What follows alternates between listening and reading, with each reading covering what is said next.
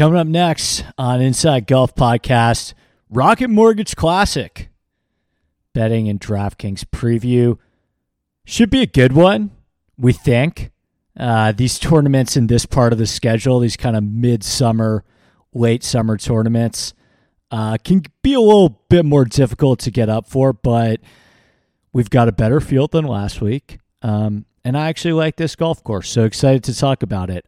Before we get into Detroit Golf Club, we are presented as always by RickRunGood.com. All the stats, tools, and info that I'll be referencing in the podcast you can find over at RickRunGood.com. A lot of changes to the site recently and in the upcoming months. We've got some Euro data in there as well. We're going to be doing a new thing with ownership that I think a lot of people are really going to like in there as well. So it is a great time to sign up today using promo code Andy. You can also get all of my written work, my in-depth course breakdown on Monday, which is a lot like this podcast, except even more in-depth. Believe it or not, I go through my whole model inputs.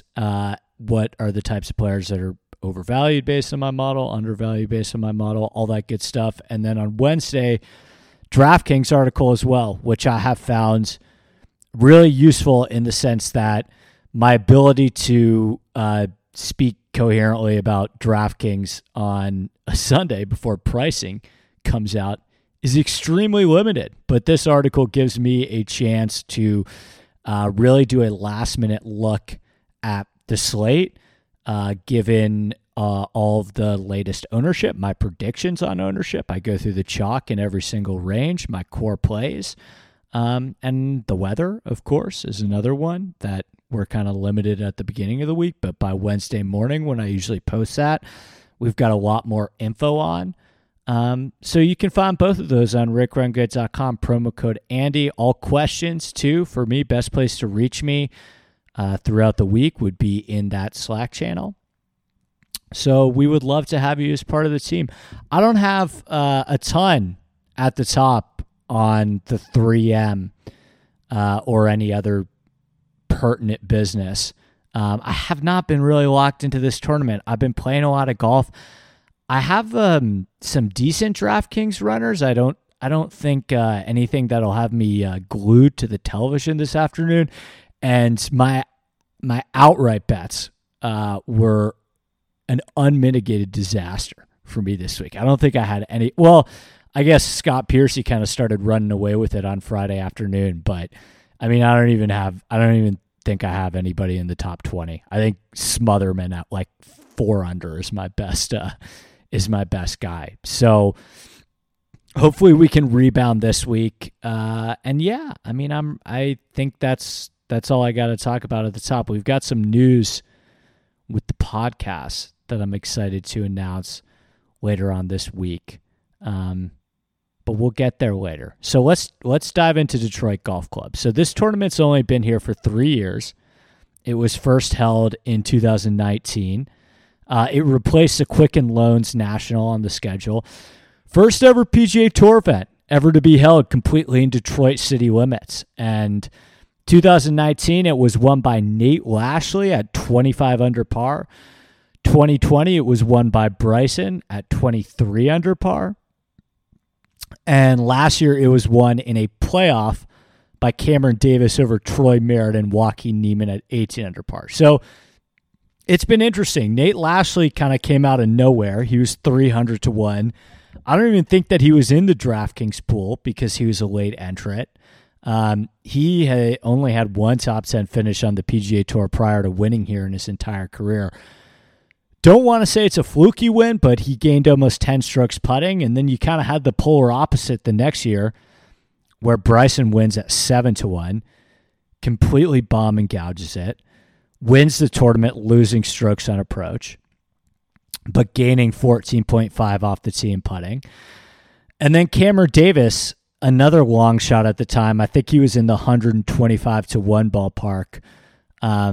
He was really just balanced across the board. I mean, he could bomb it like Bryson, but that's not why he won. He only gained 0.8 off the tee. So There are a couple ways to get it done here, but I would certainly say this is probably a week to take some more shots down the board with guys that hit the ball a really long way and can putt. So let's talk about the golf course. Detroit Golf Club, designed by Donald Ross in 1916. It is a par 72, measuring 7,370 yards on the scorecard. Water only comes into play on one hole. The fairways are bent grass with Poa annua, measuring 35 yards wide on average, pretty wide fairways. The rough is a bluegrass mix, 4 inches, and the greens are 5,150 square feet with Poa annua and bent grass running 10.5 on the stimp.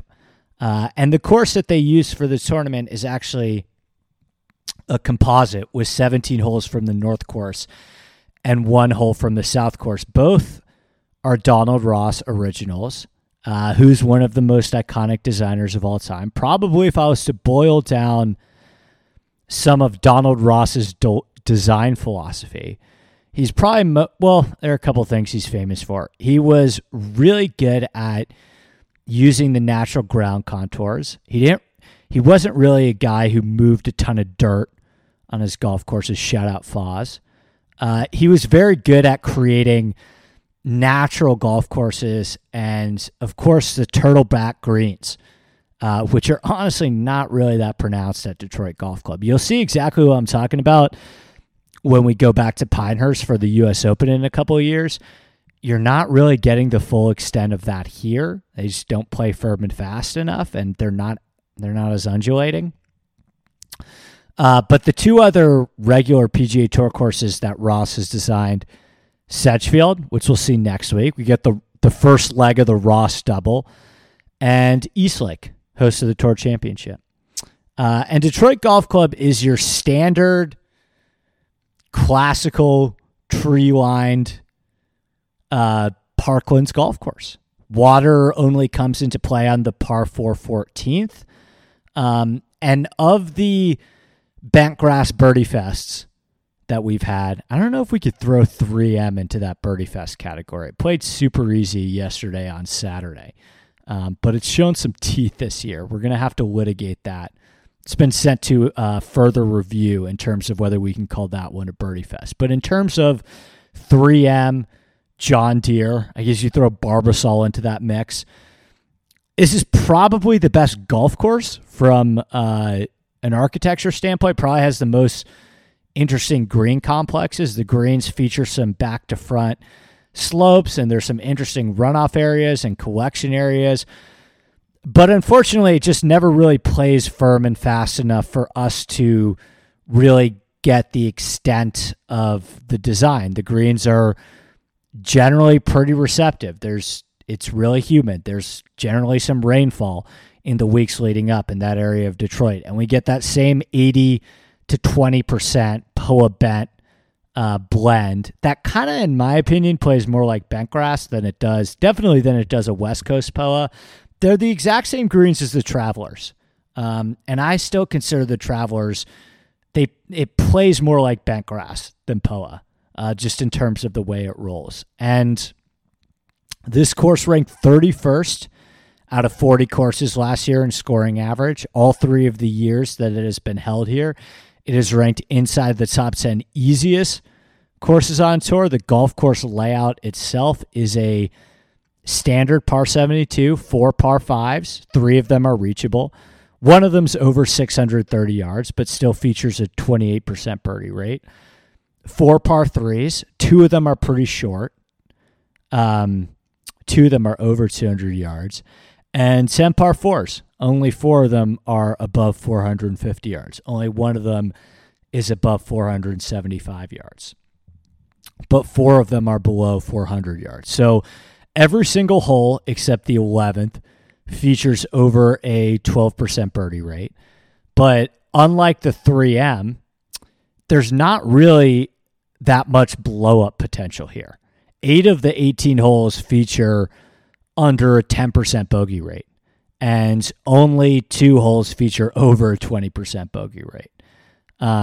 So I remember watching last year's Sunday down the stretch, and I remember watching Cam Davis, and he was actually hitting some really loose drives on Sunday afternoon, and there was not one scenario where I felt like he was screwed or he was really getting penalized for a bad shot. And that's just kind of the nature of this golf course under receptive conditions and how long it is compared to how long PGA Tour pros hit it. This could be a really fun golf course, but it would need to be longer and it would need to be firmer and faster. The way that it is set up now, it does not penalize poor shots the way that you would probably hope for. And thus far, it does not do the best job of separating really, really good tee to green play from poor tee to green play.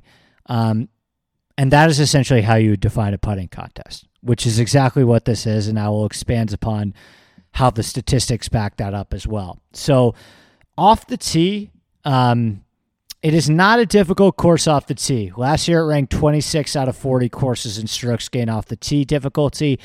Each of the 3 years, it is ranked as one of the easiest driving courses on the PGA Tour. It features very wide fairways. Last year, Detroit Golf Club ranked 37th out of 40 courses in missed fairway penalty as well. So again, it's kind of, the rough is a little bit luscious, but it's kind of wide open enough that there's not a whole lot of penalty for wayward driving. And a lot of the time you're going to have a wedge coming out of that rough. So, 37th out of 40, I mean, there's barely any penalty for not driving in the fairway. Not that these fairways are even super narrow to begin with. 25th out of 40 courses in rough penalty and 34th out of 40 courses in non-rough penalty. So again, it kind of depends on rainfall. It's not that the rough isn't thick here, but because this course is pretty short and the greens are pretty receptive, you can kind of bomb and gouge this course, which we've seen players do in the past. And if you still have a wedge coming in out of this rough, you're not going to have any trouble stopping it on these greens. And last year, it ranked 34th, bottom two, 38th, sorry, out of 40 courses in fraction of missed fairways that resulted in a penalty stroke. So again, very unlike the 3M Open, there's basically no water on this course, and it's really tough to make big numbers here. Last year, Detroit Golf Club ranked 39th out of 40 courses in penalty strokes per round, 32nd out of 40 courses in reloads per round. Each of the last 3 years, it is ranked inside the top two in least penalty strokes per round. So it's kind of what you see is what you get, right? You're not going to see a ton of scoring variance here. Who can make the most birdies, and the guys that don't make the most birdies are going to make a lot of pars, right? There's not a lot of real opportunities to go severely backwards on this course. Do I think you can bomb and gouge this course off the tee? Yes. Here's what Bryson had to say in 2020. I think there's a lot of bunkers that are around 290 yards. So hopefully I will be able to clear those, and those will be out of play. Sorry, Mr. Ross. This is still Bryson talking. Sorry, Mr. Ross, but it is what it is. What a dirtbag. I actually really like Bryson, and I'm going to kind of miss him at this tournament. But this was, I think, he talked about this stuff right when he first put on all the weight, and the media training still left some to be desired. He goes on to say, "I'm trying to be the casino and give myself the best opportunity to win." I'm not even sure that reference really makes sense or lands here. But I think I get the gist of what he was going for. Having 9-iron into these par fives, it's definitely nice to be able to attack par five flags rather than kind of move away from them. There's a couple holes where I can get it up close to the green and just chip it on there and make a putt. I've just got to keep hitting my driver good and getting more comfortable with the driver. And if that happens, it's going to be a fun week. Right? So he's essentially saying, translation there, I'm just going to hit driver a lot here, And I know that that is the best strategy because I will be fine if I miss it a little bit. And if I'm just in the rough, I'm going to have a lot of chip shots. This course it's not even remotely as difficult as Winged Foot, but Bryson was able to use the exact same strategy at both because both are classical golf courses, right, with back to front sloping greens, where if you just get it up there far enough, you're still going to have the ability to run the ball up on the green and stop a wedge on there. And it's a golf course that it's actually better for you to be hitting a wedge from the rough than it would be, a 7 or 8 iron from the fairway. Driving distance here, 10 yards higher than tour average, and the course isn't even at altitude or anything. So that's even more evidence that guys are just pulling driver here. It's not really, I think there'll be some temptation to compare this course to Sedgefield next week, which I don't love because I think Sedgefield is a lot more of a positional golf course where there actually is a penalty for not being in the fairway, and it's more of a club down. You see guys clubbing down more off the tee. Whereas this is, you're going to see a lot of drivers. It's going to be hot and humid. The ball is going to carry a long way. It's a very driver-heavy course. Now, looking at the leaderboards, like in 2019, not a lot of bombers. Nate Lashley, Rory Sabatini, Patrick Reed, Brandt Snedeker, Ted Potter, Brian Stewart, JT Poston, 7 of the top 12 on the leaderboard actually lost to the field in driving distance. And in 2020, Bryson wins. Wolf comes in second. But you still have Kevin Kisner, Ryan Armour, Adam Hadwin, Tyrrell Hatton, Troy Merritt. All those guys lost to the field in driving distance and still finished top 12 on the leaderboard. Same thing last year for every Cam Davis, Joaquin Neiman, Brandon Hagee, and Bubba Watson, there was also a Kevin Kisner, Hank Lebioda, Troy Merritt, Mark Anderson. So I do just think that if you map out this course, distance is a huge advantage here, but it's still more of a luxury than a necessity. This course is not long enough where there are certain guys that just can't compete. But I do think that if you can hit the ball a long way, you've got a great edge. Now, you can make up for it by being a really good wedge player, which we've seen been done in the past. So I'm definitely looking for longer players here, but if you're not long, that's fine. You just better be a good putter and a good wedge player. In terms of approach, again, there's some undulation to these greens, but man, they're usually pretty receptive. 33rd out of 40 courses in strokes gain approach difficulty. Each of the last 3 years, it has ranked inside the top 7 easiest courses in strokes gain approach difficulty. Last year, it had the 7th easiest greens to hit on the PGA Tour last year. And each of the last 3 years, it is ranked inside the top 7 in easiest greens and regulation percentage. And in terms of approach distances, this is definitely a wedge course, in my opinion. Above tour average in approach shots from 75 to 100. Above tour average in approach shots from 100 to 125. Above tour average in approach shots from 125 to 150. Pretty much below tour average on all the other buckets. So, there are a couple long iron shots because of the 2 long par 3s and 4 par 5s, but that number is still below tour average. And with all the shorter par 4s, you're not going to see a bunch of middle to long irons here. There's barely any approach shots from 75 to 200 yards, which I found kind of egg. All right, around the green. Last year it ranked 31st out of 40 courses in strokes gained around the green difficulty, but the prior 2 years it actually ranked harder than tour average. Last year it ranked 32nd out of 40 courses in around the green difficulty from the fairway, 23rd out of 40 courses in around the green difficulty from the rough, and 23rd out of 40 courses in around the green difficulty from the bunkers.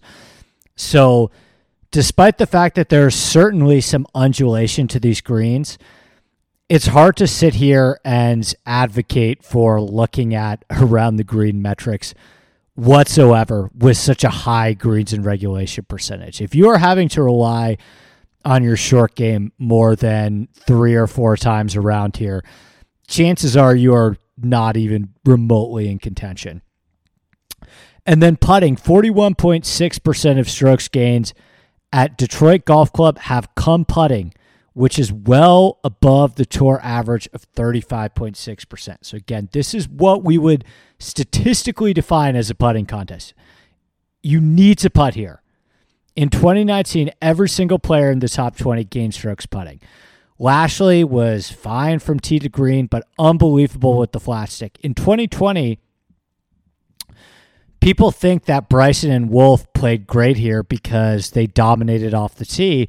Well, that's not really the actual story. The reason why Bryson and Wolff finished 1-2 that year is because they gained a combined 14 strokes putting, right? And every single player in the top 12 that year gained over a stroke putting. There was no roadmap to finishing highly in this tournament without having, at the bare minimum, a good putting week. 2021, last year, same deal. Only 2 guys in the top 25 lost strokes putting. So it's not a Riviera or a Torrey Pines where it really does a good job of separating from tee to green. No, this is statistically what you would define as a putting contest. And last year it ranked 12th out of 40 courses in strokes gained putting difficulty. In each of the last 3 years, it is ranked harder than tour average in strokes gained putting difficulty, which does speak to the fact that there is some undulation to these putting surfaces. And last year it ranked 15th out of 40 courses in putting difficulty inside 5 feet, 18th from 5 to 15 feet, and 13th from 15 feet plus. So I guess if you are saying relative to other courses, what is the biggest defense of Detroit Golf Club? You'd probably say the green complexes, but I cannot emphasize enough. This is a tournament. I guess you could say it comes down to putting every week. No, like this one, relative to other PGA Tour courses, there's so much importance placed on putting because tee to green, there's not going to be a giant separation here. So you're gonna see guys that are just gonna come out of nowhere probably this week and gain a bunch of strokes putting, and it happens here every year. I don't think it's going to be a huge shock to anyone, but there was a big correlation with players that rated out highly in birdies or better gains entering the week, right? It's a course where you got to go low. And I want to be targeting those types of players. I think at this type of event, you probably sit there as a player on Thursday morning and say, okay, I need to get to 20 under par to give myself a chance this week. And some players thrive in those conditions and really like that. And some players will very transparently tell you that those are the types of tournaments that do not suit their game the best, and those are the types of tournaments that they do not enjoy.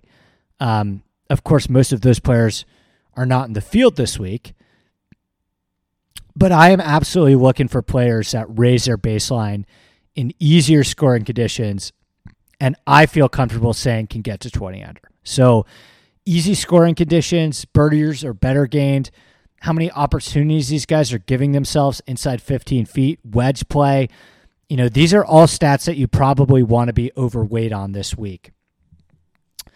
And then in terms of comp courses and course history, in its very short history, Detroit Golf Club has featured some of the least predictive history on the PGA Tour. There are certainly players that have done well here all 3 years, and especially with the greens here, there definitely is some nuance to them. But I'm pretty much treating course history here the same way that I did last week with the 3-app, where I cannot say that I really care too much whether you've played here before or played well here before. Cam Davis missed his first 2 cuts here before winning the tournament last year. And I kind of talked about this a little bit earlier, but there's probably some temptation to look at other Donald Ross courses like Sedgefield and Eastlake. I wouldn't go too crazy on that, not just because the agronomy is different, especially Eastlake features these like really grainy Bermuda greens and really thick Bermuda rough, which is just agronomically such a different test from what we have here at Detroit. And Sedgefield, again, it's like this short positional golf course where it's actually really advantageous to hit the fairways, whereas Detroit Golf Club, it's not close to as important to hit the fairways whatsoever. So I'm not really putting a ton of stock into either of those courses at all. Instead, I think you're probably better suited looking at courses like Keene Trace, TPC Deer Run, TPC Craig Ranch even, the Summit Club, these bentgrass birdie fests where there's very little resistance provided from tee to green, which is not the case at Sedgefield actually, and certainly not the case at Eastlake. But these bentgrass birdie fests, especially TPC Deer Run, just don't do the best job of separating elite tee to green play, and just the emphasis, and thus the emphasis falls more so on putting. So I would definitely prefer to look at those courses. The other one that this kind of reminds me a little bit was Silverado, which is the host of the Fortinet Championship during the fall swing. That's another course that is classical in its nature, tree-lined, similar agronomy, very scoreable, very little penalty for missing the fairway. I think that's a good comparison. And then I also think you probably make a decent argument for TPC River Highlands, at least just in the sense that it's got those exact same greens, exact same agronomy with the rough, and it's a lot of wedges. I think River Highlands is a little quirkier and a little tougher, and it's more important to hit the fairway there, but I do like some of those similarities in agronomy a lot. So overall, I kind of go back and forth on whether I like tournaments that are so dependent on putting for DraftKings purposes, but kind of like I said last week with the 3M, like life's too short to play guys at 20% when water comes into play on a ton of holes, and what do you know, a ton of chalk got killed. I almost feel the same way about tournaments that are pure putting contests. Like, your model may say that this guy at 20% is a way better ball striker than the guy at 5%. And, well, look, if they were playing Torrey Pines, I'd say, yeah, you got to value the ball striking. But on this course, it matters way less that the guy at 20% is a better ball striker, because if the guy at 5% putts well, he's just going to beat him. Like, that's just how it works here. Whereas, like I said, with Torrey Pines, if he was a poor ball striker, it would put him so far behind the 8-ball that even if he had a good putting week, you know, a lot of those putts would be for par. So in kind of a different way, this is a highly, highly variable tournament because, like I said, I think if you can bomb it a long way, if you're a really good wedge player, like all of those things are important here. They're still not as important as putting. Okay, so I plugged all this stuff into a model, and here's who it shot out. Number one was Adam Scott, who I'm kind of surprised is playing this tournament. He was rumored with that there's going to be an all-Australian live team along with Mark Leishman and Cam Smith, and that those guys are going to head over after the President's Cup. But Adam Scott in the field this week weirdly rates out incredibly well for me. He's number one in the model this week, Adam Scott. Number two, Scott Stallings. That's an interesting one. I think he will be mega chalk this week, would be my guess. I think Scott Stallings is going to show up in anybody that runs a model. He's been playing great. So that's one to monitor. Scott Stallings, number two. Tony Finau, number three. Mark Hubbard, number four. Again, Mark Hubbard, like 7,600, mega chalk would be my prediction. And then number five, best player in the field this week is Patrick Cantlay, who's an interesting one because this is kind of the golf course that you probably want Patrick Cantlay on, right? Easier scoring conditions. He's one of the best long-term bent grass putters in the world, right? He won at Caves Valley at 25 under. Great at the Travelers, right?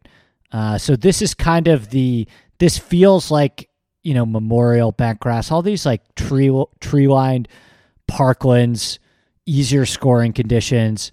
feel kind of right up Patrick Cantlay's alley. Number 6, Webb Simpson. No surprise there in terms of course fit. Webb Simpson always rates out quite high for me, despite the fact that the recent form hasn't been great. I run my stuff a little bit more long term. Number 7, Max Homa, who I imagine will be quite popular. He's playing great golf right now. Number 8, defending champion Cameron Davis. Number 9, Maverick McNeely. I like this spot for Mav. 10, Chris Gotterup. Oof, got to be careful with that one. Very limited data with him, but great at the John Deere. Bomb and gouge. He definitely fits that profile. 11, Chris Kirk. Kind of gets it done in a different way, but still makes a ton of birdies. He's been good the last 2 years. I think I bet Chris Kirk here every single year. 12, Russell Henley, who's probably the best wedge player in this field still. He's been a little quieter the past couple of weeks, but I think this might be a nice little buyback spot for him. 13, Cameron Tringale. Destroyed a lot of my DraftKings lineups this week. Missed a cut, I think, on the number and lost over 5 strokes putting. That's not great, but I think he'll be an interesting guy to go back to this week. The course history's been pretty good. Definitely probably not in terms of, in the betting markets, but I think you'll get a price break on him coming off last week. One guy you also will get a price break on is Svensson, who was mega popular last week and let a ton of people down. He missed the cut at 20-ish%, sometimes a little bit higher in other contests. And if you liked him last week, well, you're willing to go back to him because it's different than 3M, but for all of the reasons as you probably liked him at 3M, you probably make just as good a case for him here. 15, Will Zalatoris, probably outside of Cantlay, second best player in this field, but it's not really the type of course that you probably think of Zalatoris on, which is why he's a little, despite, in my opinion, being the second best player in the field, why he's a little lower than some of the other guys, and probably overvalued based on what his price will be. You probably want him on these longer iron courses, tougher scoring conditions where you don't have to get to 20 under. Kind of make the same case for Keegan Bradley, who's 16, and then 17, Sahith Theegala. Again, I think he's an interesting bounce back candidate. Same with Davis Riley, by the way. 18, Adam Hadwin. 19, Cameron Young, who my friend Kirshner has already declared as the winner. So that's another one to monitor. Coming off that great finish at St. Andrews. And then 20, Patrick Rogers. Shout out CP. So, there are a lot of guys that I actually think coming off of missed cuts at the 3M are intriguing options. I think if you liked Svensson last week, you're going to get a big break on him. I liked Cameron Tringale last week. You're going to get a break on him. Sahith Theegala, who I did not like last week, you're going to get a break on him. Even guys like Adam Hadwin, Davis Riley too, Chris Gotterup. These are guys that my guess, even Cameron Davis, I guess, is playing too well. But these are guys that my guess will be way less popular than they were last week. And it's a better field too. I talked about it, but probably if I'm predicting the highest priced guys, it's Finau, it's Cantlay, it's Cameron Young, it's Max Homa, and it's Zalatoris. So I think this week you're actually going to have a real 10K range, right? Last week there's 7 guys above 9K, which I actually think is just stupid in DraftKings pricing. They had 70 guys in the 7K range.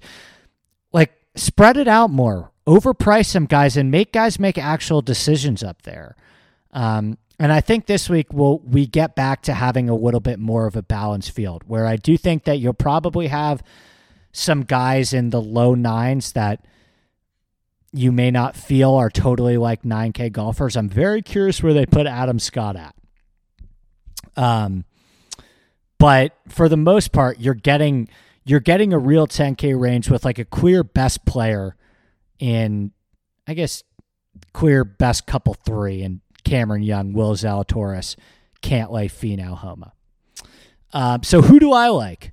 Who do I like this week? Well, I think Stallings is intriguing. I think Stallings is a guy that, just based off of the numbers, it kind of might be like a blind outright bet. I do think he's probably going to be a little bit too concerning for me in DraftKings. You kind of got to look at these things sometimes and say, okay, if a objectively not that good player makes too much sense, why is that?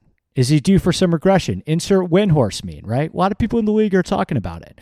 And we saw that last week with Svensson, where it was like, this feels way too good to be true. He checks every single box that I'm looking for this week. And it's like, yeah, I guess he was kind of just a little bit due for a heat check, right? And, for every one of those that it's too obvious and it doesn't work out, you see a lot of cases where it's too obvious and it does work out, right? Why do the guys at the majors this year, right? Like Scottie Scheffler keep winning. Rory McIlroy, too obvious at the Open Championship. Cameron Smith, incredibly obvious at the Open Championship, most tipped, right? So Stallings is interesting. I think this goes one of two ways for him. I think he could win. I also think he's going to miss the cut at 20%. And he might not be that high. It's going to come down to what they price off of him. Honestly, maybe my numbers are completely off with Scott Stallings. Maybe he's not a guy that everybody talks about or looks about this week. Who can say? But I like Chris Kirk a lot. I imagine he will be pretty popular. Like I said, I've bet him the last couple of years here. I think this is the type of golf course. He makes a lot of birdies.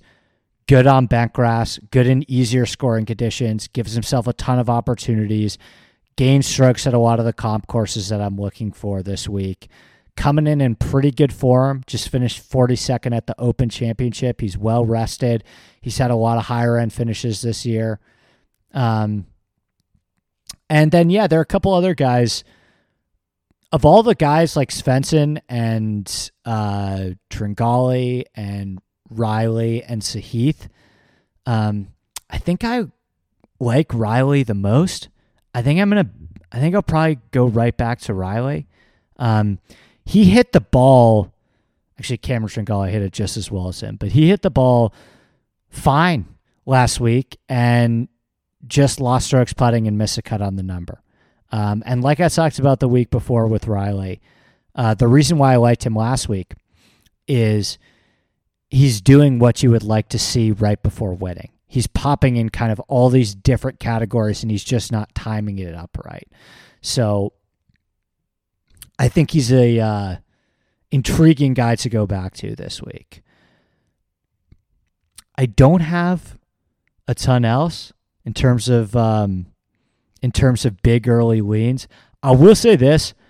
I probably will bet Taylor Pendrith, 11th at the Barracuda.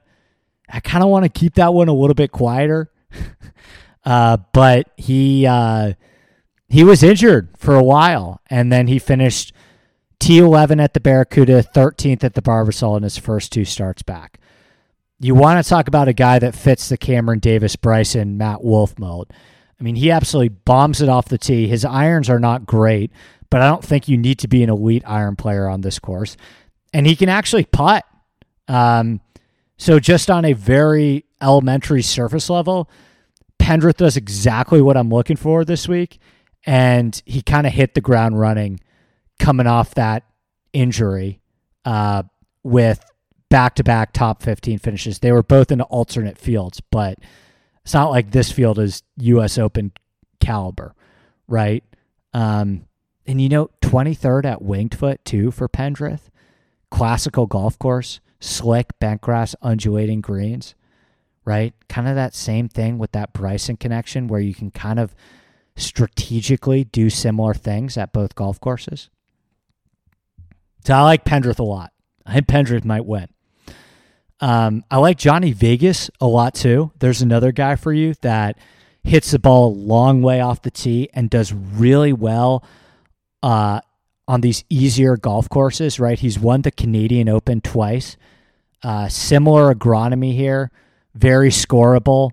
Won that at 21 under par. I think you'd sign for that this week. Won the Amex at 24 under par. Second at the 3M. Third at the John Deere.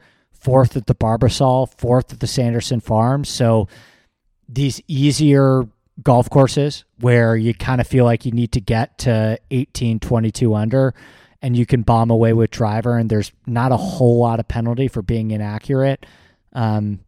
He tends to do some of his best work on. And he is coming off T36 at the Scottish where he gained 2 strokes off the tee and 2 on approach. So I like those guys. Pendrith, Vegas, Riley, Kirk, Stallings. Hubbard will be mega popular. Probably go back to my guy Alex Smalley, who was great at the Scottish Open. Shout out Duke. Russell Henley. I think it's a really good mid-tier. I think like when I was going through it, and I don't always feel this way, I like Siwoo Kim also, by the way. There were a lot of guys where I was like, this guy, I'm very interested to see where his number is this week. Whereas last week it was almost a struggle to find 5-6 guys that I really felt great about. So that will do it for me. I will be back tomorrow night. That podcast will probably be out on Tuesday morning. With my friend John Hasselbauer. You know him as PGA Tout on Twitter. John and I are going on a golf trip on Thursday through Sunday. So that will be a fun podcast. Excited to talk to him about it. I think he hit Davis last year. I might be lying about that, but if memory serves me correctly, he hit Davis last year. And Rick Run Good articles will be out Monday, and Wednesday. Scramble, Tuesdays and Fridays. I'm going to be doing the Scramble live on Friday from an undisclosed location. And best of luck with your 3M Open bets this afternoon if you got any runners. And we'll see you next time. Cheers. Everyone is talking about magnesium. It's all you hear about. But why? What do we know about magnesium? Well, magnesium is the #1 mineral that 75% of Americans are deficient in. If you are a woman over 35, magnesium will help you rediscover balance, energy, and vitality. Magnesium supports more than 300 enzymatic reactions in your body, including those involved in hormonal balance.